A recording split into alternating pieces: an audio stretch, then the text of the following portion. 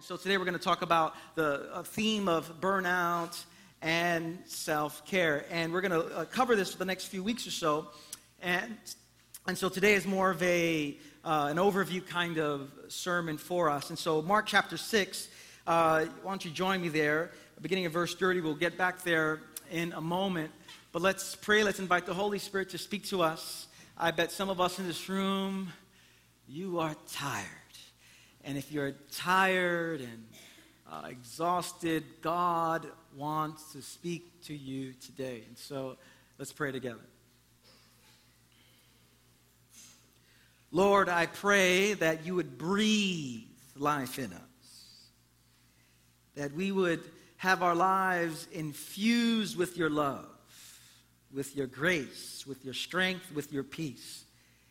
And Lord, in an exhausted world, what we are longing for is deep and abiding rest. And so come, Holy Spirit, open our eyes so that we may see what you want us to see, our ears, Lord, so that we may hear what you want us to hear, and open our hearts so that we would receive every good gift you have for us today. We pray this in Jesus' name, and everyone said, Amen. When we get on a plane, we go through a very familiar routine. You pack your luggage in the overhead bin, you sit down, you buckle yourself in, and you send some text messages, you see if there's anyone going to sit next to you, is this person going to talk to me, is this person going to, we go through the whole thing there. The flight attendant gets up and does their demonstration, their usual demonstration. They introduce themselves to us. And at some point in the demonstration, the flight attendant always says, in the event of some kind of emergency. And I don't know why people tend to tune out or not pay attention whenever they say, in light of an emergency. For whatever reason, people tune out. But they say, in light of some kind of decompression emergency, the flight attendant says that the passenger should always fit his or her own mask on first, oxygen mask, before helping children, the disabled, or persons requiring assistance. And as I thought about that story and that the speech that they give, the demonstration that they give, the first time I heard it, I thought, that's not nice. Like the first thing that would come to mind is, in the case of an emergency, I want to take care of my child. I want to take care of someone who might be vulnerable. But the instructions make perfect sense, because if I lose oxygen, how am I going to help somebody else? And if you lose oxygen, how are you going to help anyone else? And so as I thought about this message today and thought about this sermon today, I thought I'd like us and like myself to be our spiritual flight attendants. I'd like to remind everyone in this room that we are actually in an emergency. And that the emergency that we are in relates to the kind of exhaustion and burnout that permeates our culture. Many people, many Christians for that matter, are living without an oxygen mask. And many of us have experienced some kind of burnout at one point of our lives or another. Burnout is this deep sense that I have nothing to offer anyone. And this comes as a result of exhaustion. This comes as a result of overwork. And all of us at one point or another perhaps have experienced this. Marriages crumble because of this idea of burnout. People enter into depression because of burnout. People lose jobs because of burnout. Pastors fail, moral failures because of this idea of burnout. But the core reason why we experience burnout is not because we work hard. The reason we experience burnout is because we only work hard. This is why Parker Palmer, the great Quaker writer, could say that burnout is a state of emptiness to be sure, but it does not result from giving all I have. It merely reveals the nothingness from which I was trying to give in the first place. Burnout ultimately reveals the nothingness from which I was trying to give in the first place. And so self-care, that phrase, self-care, is one of the most important conversations we need to have as the people of God. Because we are prone to walking through life, helping a lot of other people, and not taking care of ourselves. It's like my mother. My mother, whenever she would cook dinner, she'd serve everyone and everyone would eat. She'd be the last to eat if she ate at all. And many of us can live our lives so much other focused that in the process we burn out. And yet God has created you to be a gift to the world. God has created you to be a gift to your family. God has created you to be a gift to your workplace, a gift to our church. But how can we be a gift when we are burned out? And so we're going to explore this idea, and this quote here really is going to serve as the big focus for us over the next few weeks. That Parker Palmer says that self-care is never a selfish act. It's simply good stewardship of the only gift I have, the gift I was put on earth to offer others. What's that gift? You are that gift. That God made you to be a gift. And self-care is never a selfish act. It is simply good stewardship. Now, when we think about self-care, I want to make a distinction before I get into this passage in Mark, because there's two kinds of self-care. There is what I'm calling cultural self-care and what I'm calling kingdom self-care. There's a lot of overlap between the two. The difference relates as it pertains to the theological basis and the motivation behind self-care. Now, when our culture thinks about self-care, we think of naps and vacation and getting your nails done and getting your hair done. Or if you're from Brooklyn, you say getting your hair did. Okay, you get your hair did if you're from Brooklyn. And we think, I want to do all that self-care, and absolutely, that is very important. And that thing is, let's get our hair did, all right? Let's go to the spa, okay? Listen, every April 17th, every birthday that comes along, I go to the spa a couple of hours. I'm doing some self-care. And so I love this cultural understanding of self-care, but it's limited. And what happens is two things as we think about cultural self-care. What can easily happen in cultural self-care is self-care becomes a means to escape reality. And so we do self-care, but it's a way to escape the problems that are before me. Actually, a way to reinforce living in illusions. The other thing that cultural self-care can do is cultural self-care can keep us self-absorbed. That life is just about me, about what I want to do with my life. And so while there are some helpful things to cultural self-care, it has many, many limits. And so the kingdom of God offers us a different way of self-care, in which there's some overlap, but it comes from a different theological place, and it comes from a different motivation. And ultimately, the kind of kingdom self-care is the only way that can position us to truly care for others. And there's no one who models this idea of self-care and this practice of self-care like our Lord Jesus. Jesus shows us the way. Jesus models for us in a world of exhaustion what it means to do good self-care. Mark chapter 6, beginning in verse 30, hear the word of the Lord. Mark writes, "The apostles gathered around Jesus and reported to him all they had done and taught. And then because so many people were coming and going that they did not have a chance to eat, he skipped lunch that day. He said to them, 'Come with me by yourselves to a quiet place and get some rest.'" Come with me by yourselves to a quiet place and get some rest. The Gospel of Mark, I believe, is a gospel written for New Yorkers. The Gospel of Mark is very unique. Every gospel is unique. Every gospel comes from a different vantage point. But I believe the Gospel of Mark is written for New Yorkers. I say this because when Mark actually wrote the Gospel, he's writing to a Roman audience, a really cosmopolitan audience. And a cosmopolitan audience that was going from one thing to the next, the church that was going one thing to the next. And so consequently, what you see in the Gospel of Mark over and over again is one word come up consistently. The word is immediately. Immediately comes up so much in the Gospel of Mark. Immediately Jesus did this. And when he was done with that, immediately Jesus did that. Immediately he went, and on it goes. Jesus goes from one thing to the next. It is a gospel written for New Yorkers. We go from one thing to the next. And so when you read the Gospel of Mark, you see Jesus is consistently bombarded with sickness and with problems and with religious leaders and pain. He goes from one thing to the next. And in this fast-paced society, we need really a gospel that can relate to us. And this is what Mark is. And so when we pick up in chapter 6, so much has already taken place.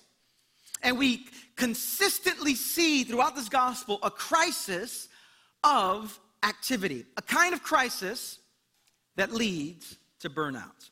And so Jesus invites his disciples to come away with him because of the intensity of activity. There came a point in Jesus' life, in his ministry, where he needed to get away. He would do the work, he would heal people, he would set people free, and then on a regular basis, he would step into a solitary place. This was Jesus' rhythm. He'd work hard, he'd heal, he'd raise the dead, and then he would get away. But the thing you see consistently in the gospel is every time Jesus got away, people found him. They always found him whenever he went away. And I was thinking about this message. I thought it's similar to children. When you have children, when you go to the bathroom, you can run, but you can't hide. They find you anyway. It's like this is the message of the Gospel of Mark in a snapshot here. Jesus gets away and they find him over and over and over again. And so in the Gospel of Mark, it actually says this on a few occasions in the Gospel of Mark, that Jesus entered a house and did not want anyone to know it. A couple of times he went into a house to get away from people, to hide from them. He did not want anyone to know it. And so Jesus recognized, I need to get away. Jesus recognized, I have my limits. And this recognition allowed him to live with a centeredness and a rootedness out of which his activity flowed. This is why the great late philosopher Dallas Willard out of the University of Southern California, when he was describing, how can you describe Jesus in one word? He didn't say powerful, he didn't say almighty. He said the word that he uses to describe Jesus as he's seen in the Gospels is the word relax. That consistently you see Jesus relaxed. You never see Jesus going, I forgot to heal the leper, and runs back. You never see Jesus as he's interrupted. So he's about to heal someone, and someone enters. He goes, listen, I got this 2:00 appointment. I can't heal you. I'll be back. Excuse me. And he runs. He's centered. He's rooted. He's relaxed. And the reality is, that word relax does not describe our lives, especially in this city. We are anything but relaxed. And we are overwhelmed and burned out and exhausted because we don't know how to get away. And we're often overwhelmed because we don't hear this word from Jesus that he invites his disciples to. If it were not for Jesus pulling his disciples away, three things would have most likely happened to them. They would have either died because of exhaustion, or the issues pertaining to exhaustion. They would have stopped following Jesus. This is too much. I'm not following this guy anymore. Or they would have become addicted to their work. Three very real temptations for us. They would have either died of exhaustion, they would have stopped following Jesus altogether, or they would have become addicted to their work. And so the passage that we just saw, they did many great things. They were healing the sick, they were raising the dead, and then they could have easily at that moment gotten addicted to their success, addicted to the miraculous, and at that moment Jesus doesn't say, keep going. He says, let's get away. Because he recognized they would either die of exhaustion, they would stop following him, or they would get addicted to their work. And most of us, many of us, if not all of us in this room, are like these disciples, facing these three temptations. And many of us don't know how to care for our souls, how to care for ourselves, and in the process, we are on the verge of burnout.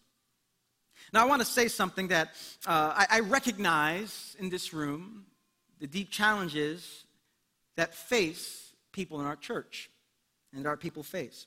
In our church, we have single parents. In our church, we have parents of young children. In our church, we have parents of teenagers. Tired, exhausted, busy. In our church, we have people below the poverty line trying to make ends meet, working nonstop just to survive. In our church, we have people in a high-stress work environments, hard to stop. In our church, we have people caring for aging parents. And so we have the wide spectrum of activity in our church. And so when I was preparing this message, I had all of you in mind. And while our situations might be different from one person to the next, there's one thing that unites us, one thing that is universal, and it is this, that like Jesus' disciples, many of us have a hard time stepping away. We have a hard time with self-care. Now, some of us are very driven. This past Thursday, I was in the office. I was working with from one meeting to the next, and I started working on my sermon. I realized I hadn't even eaten lunch that day. And then I'm reading on self-care.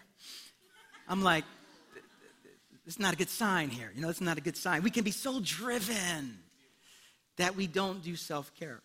Some of us never saw it modeled. Our family of origin, we never saw from our parents. We don't know. We never saw it modeled how to do good self-care, how to be pulled away. All we saw is do one thing after the next thing after the next thing. Some of us believe, and we're going to unpack this in the weeks to come, that we don't have a right to self-care. And you've heard some bad theology about this and some bad teaching about this. Oh, it's ultimately, which it comes out of bad theology. I've heard pastors say, I will rest when I get to heaven. And I'm like, you're going to get to heaven really soon. That's what's going to happen. And so we all have our scripts. We all have our stories. We all have the things that keep us moving towards exhaustion. And in the process of our high activity, Jesus offers us an invitation. Every day, Jesus offers you a specific invitation. And many times we can't hear it over the noise and activity that permeates our existence. But Jesus offers you an invitation every single week, every single day, multiple times a day. We see it in verse 31. Jesus says to his disciples, and he says to you, come with me by yourselves to a quiet place and get some rest. This should be our verse of the week. Jesus says it every day to you. Sometimes this is an invitation to get away from your work, to stop for 5 minutes. To just come with him for 5 minutes, to be still in prayer. This invitation, many times, I would say all the time, is an invitation to stop every 7 days to keep Sabbath, where Jesus says, come with me by yourselves to a quiet place and get some rest. This invitation many times is a way of reorganizing our lives in such a way that we live out of a place of deep rest. Now, what's interesting about this invitation is that when Jesus invites his disciples to come away, many times when he invited them was at the height of activity. It was at the height of activity, and then Jesus said, come away. Notice Jesus many times doesn't wait until all the activity is finished and then says, all right, fellas, let's get away. There were times when Jesus would heal many people, and then there'd be a whole bunch of people here that were not healed. And Jesus is going, all right, we got to go. And could you imagine? But what about me? How could he be healed? And he said, just one more, Jesus. Just one. Can you just do one more? And at the height of the activity, Jesus would say, guys, let's get away. And Jesus models something for us because we believe the lie that when the work calms down, then I'll care for myself. Here's the reality. The work never calms down. There's always an email to respond to, I cleared out my inbox. I posted a picture on Instagram that I was so happy I had no more emails. And 2 minutes later, someone sends me an email. I think they saw the picture too, and they sent the email. Evil people, evil, evil, evil people. The work never, there's a birthday party to go to, there's an obligation, there's an errand to run. The work never stops. And so we are to be like the guys in the Food Network that when Iron Chef and you have an hour to do your work and they're doing the thing, and when that hour comes and they say, put your hands up. At some point in our day, at some point in our week, we just have to, whatever we're doing, at the height of activity, put our hands in the air and wave them like you just don't care, all right? All right? Let's practice that. Let's practice that. All right? Your hands everywhere. Everybody, hands in the air. Here we go, hands in the air. And wave them like you just don't care, all right? At some point in the week, during high activity, you have to just say, I need to come away. Jesus is inviting you, come away with me. Come with me to a quiet place by yourselves and get some rest. At the height of their activity. How could Jesus do this? How could Jesus, at the height of activity, so many people needing him, how could he step away? Well, I think Jesus knew something about the Father that we often miss. How does Jesus do this self-care? Well, I'll say it this way. That Jesus modeled self-care as he lived in the world because he knew that God sufficiently cared for the world. Jesus modeled self-care as he lived in the world because he knew that God sufficiently cared for the world. Self-care requires us to let go of our obsession to fix everything, to solve everything, to know everything. Self-care is a way of confessing Jesus alone is Lord. Jesus alone is Savior. God alone is the one who's holding this thing together. This is why in Colossians chapter 1, it says, he is before all things, and in him all things hold together. When you're doing self-care, you're confessing two things. You're confessing only God is Savior and I need saving. Therefore, I will step away. Kingdom self-care is a way of confessing our insufficiency and confessing that God is the sufficient one. And so we work nonstop often to save ourselves, to create a kind of name for ourselves, to build a certain reputation for ourselves.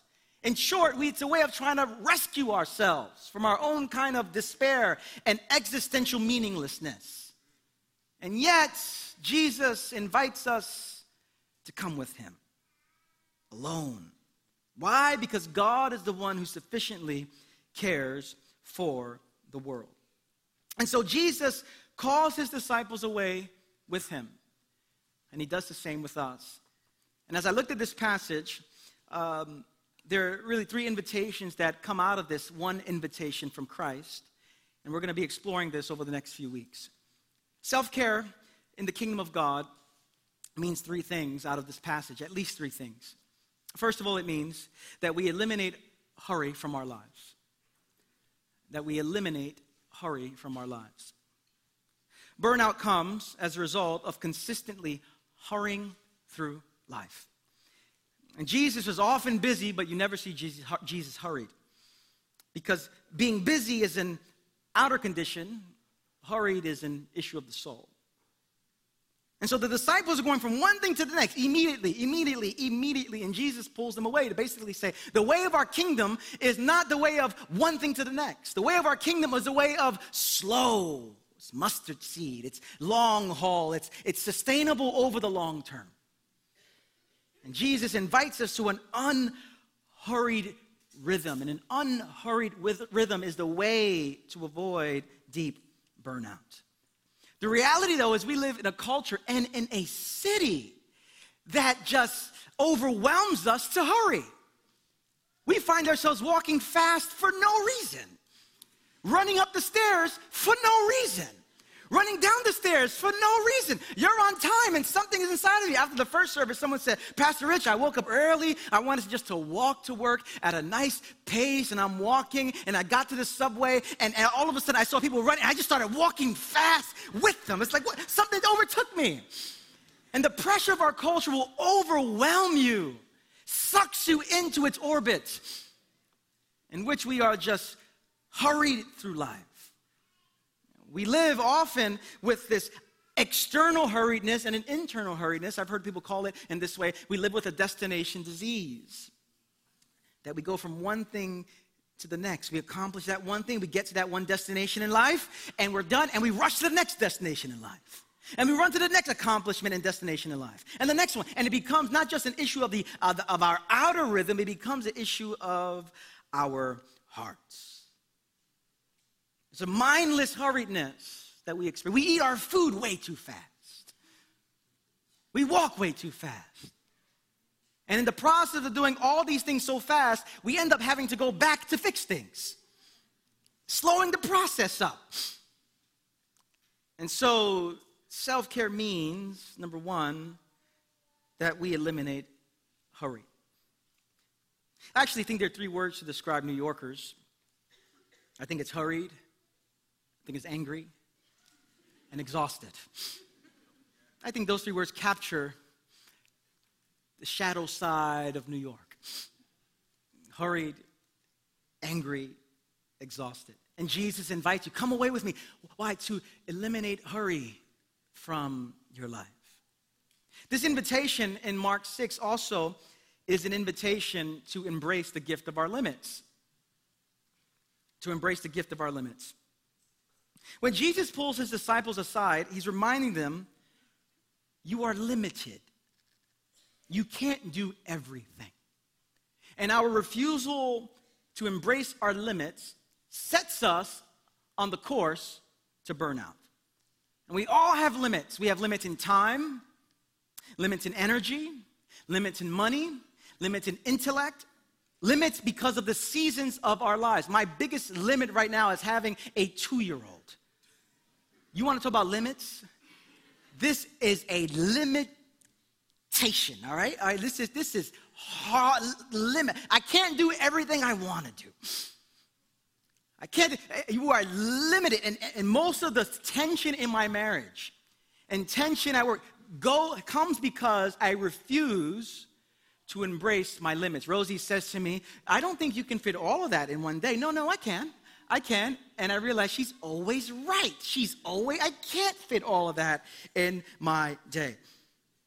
The reality is when we go beyond our limits, we are in dangerous territory. I would go as far as to say that when we go beyond our limits and push beyond our limits, we end up in Satan's territory.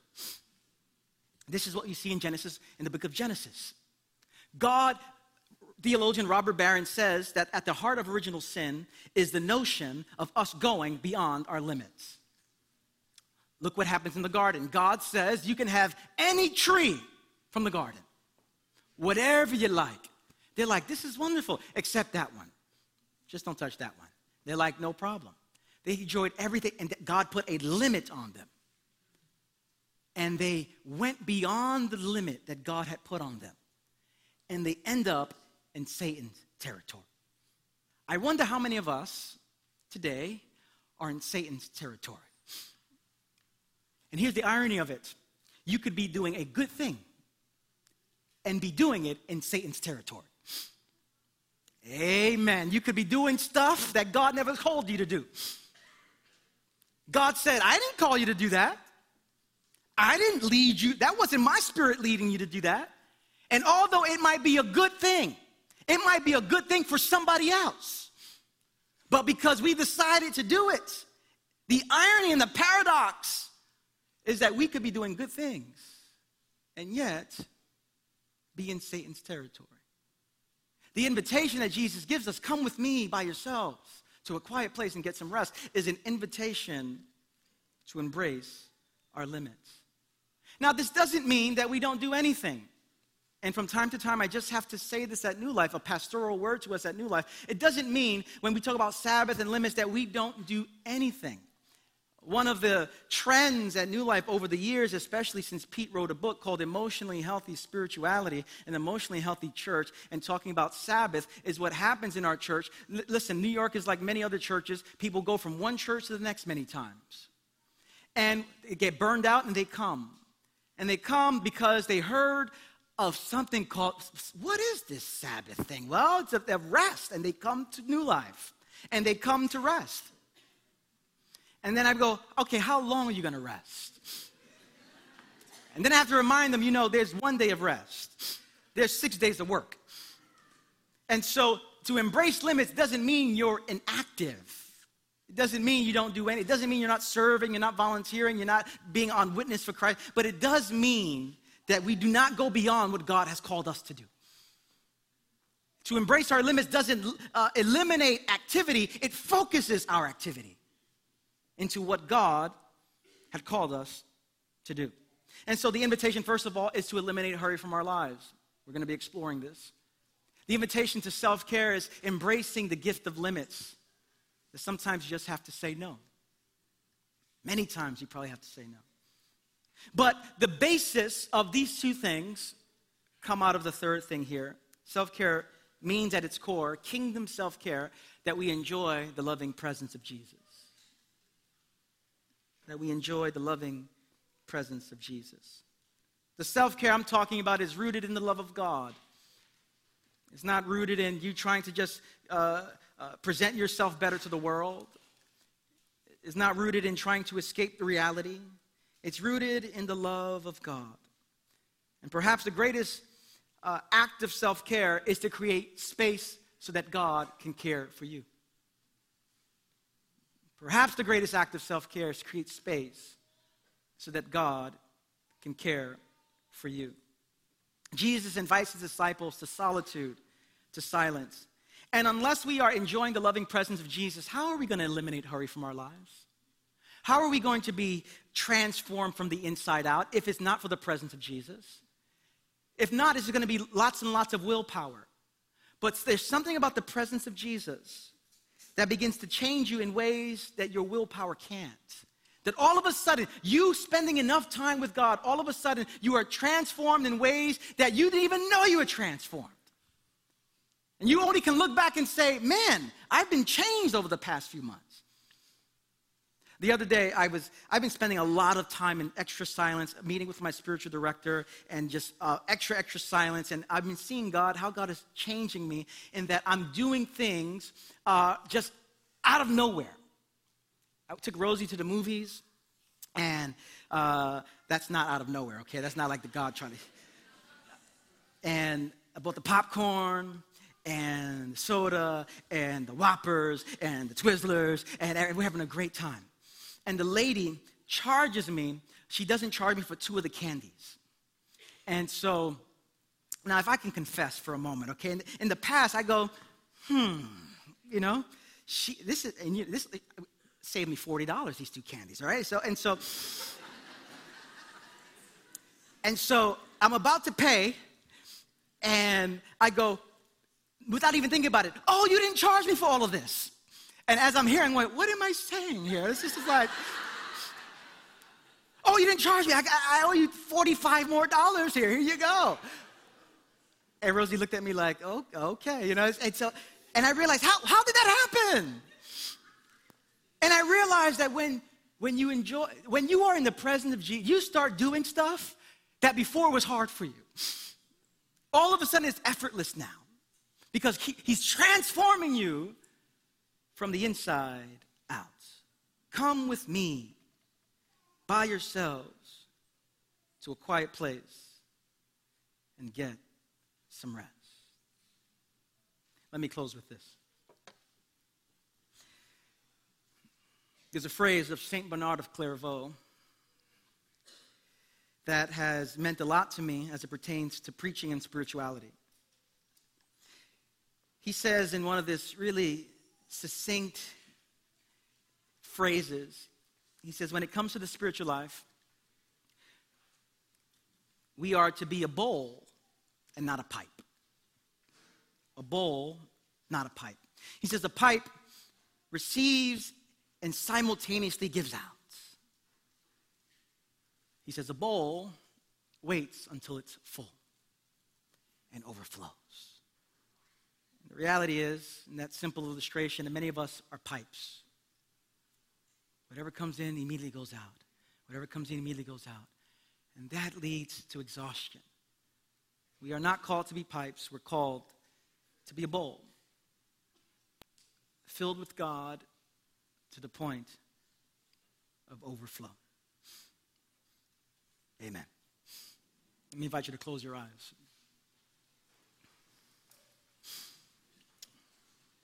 Some of you today, you're exhausted, you're tired.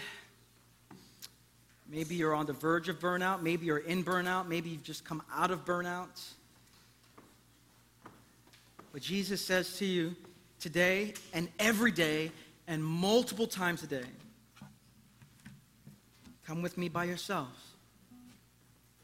to a quiet place and get some rest. I want to give us a moment to confess our sin before God. In the silence of your own heart, to say, Lord, I have not cultivated any time. I have lived off of my fears. I have hurried my way through life. I have said yes to much more than I should. Forgive me. Reform me. Direct me. Shape me. Lead me. I just want to give you a moment just to offer that confession, and we'll sing as a response together.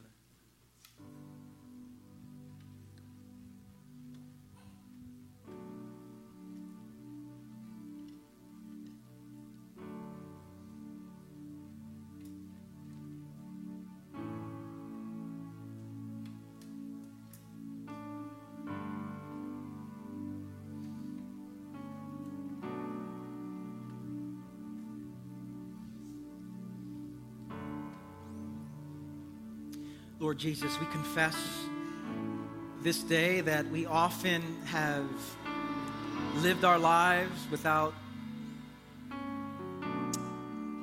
any pausing, any recognition of your activity in our lives. And Lord, that has left us to be exhausted, tired, irritable, and angry, and impatient. And yet you call us to a life of deep abiding with you, out of which all we do for you is deep and powerful and transformative.